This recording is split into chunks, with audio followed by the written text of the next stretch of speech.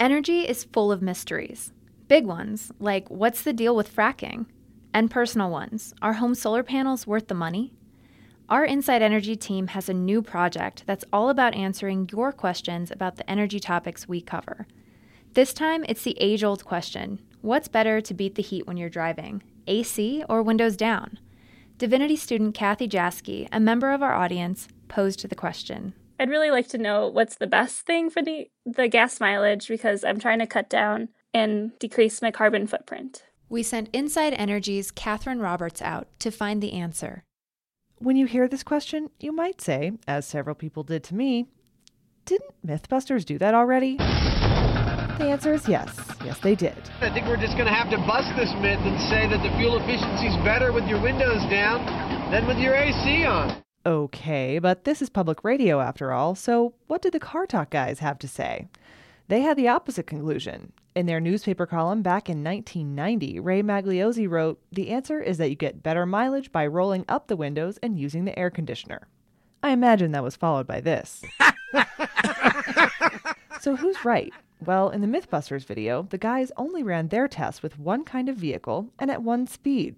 Real driving is a little more complicated. There are lots of variables in the problem. That's Steve Iona, a physics professor at the University of Denver. He says a key variable is the force that slows down your car as it moves through the air. That's called drag. In these situations, we're trying to put the car where there is air. So somehow we have to move that air out of the way. The more drag, the harder your car's engine has to work to do that.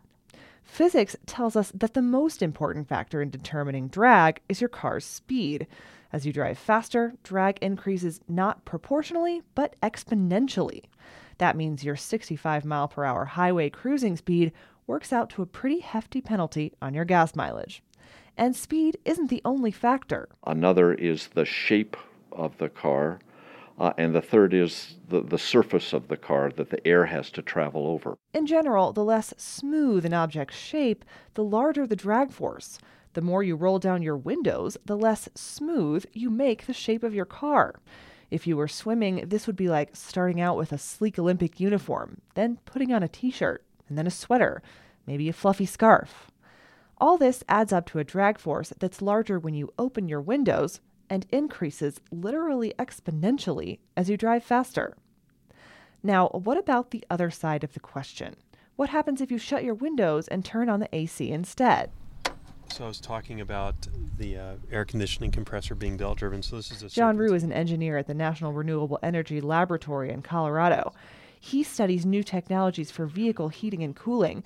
He says running your AC does reduce your gas mileage by borrowing some of the energy your car would use to move forward. Rue's lab has calculated just how much gas that borrowing costs us. In the United States, all the light vehicles, so SUVs, minivans, sedans, use approximately 7 billion gallons of fuel a year for air conditioning. That data is old. His team is working on updating it, but still 7 billion gallons of gas a year is a lot. But how does it compare to gas used with the windows down? John Rue says it all depends, once again, on speed. There could be a crossover where at slow speeds, you can drive with the window down, and if it's not too hot out, you can be comfortable, and that's what I do. But at high speeds, he says, there's likely so much drag that your AC is more efficient than rolling down your windows. How does that sound to Kathy Jaski? I don't know. You don't know my lead foot. I do drive pretty fast sometimes. I'm just kidding. But yeah, no, that makes sense to drive in the city with the windows down more. As with so many energy problems, there are too many variables in play to give a golden number, an ideal speed for when to switch from your windows to your AC. But using your windows when you're going slow and your AC when you're going fast is a pretty good bet. For Inside Energy, I'm Catherine Roberts.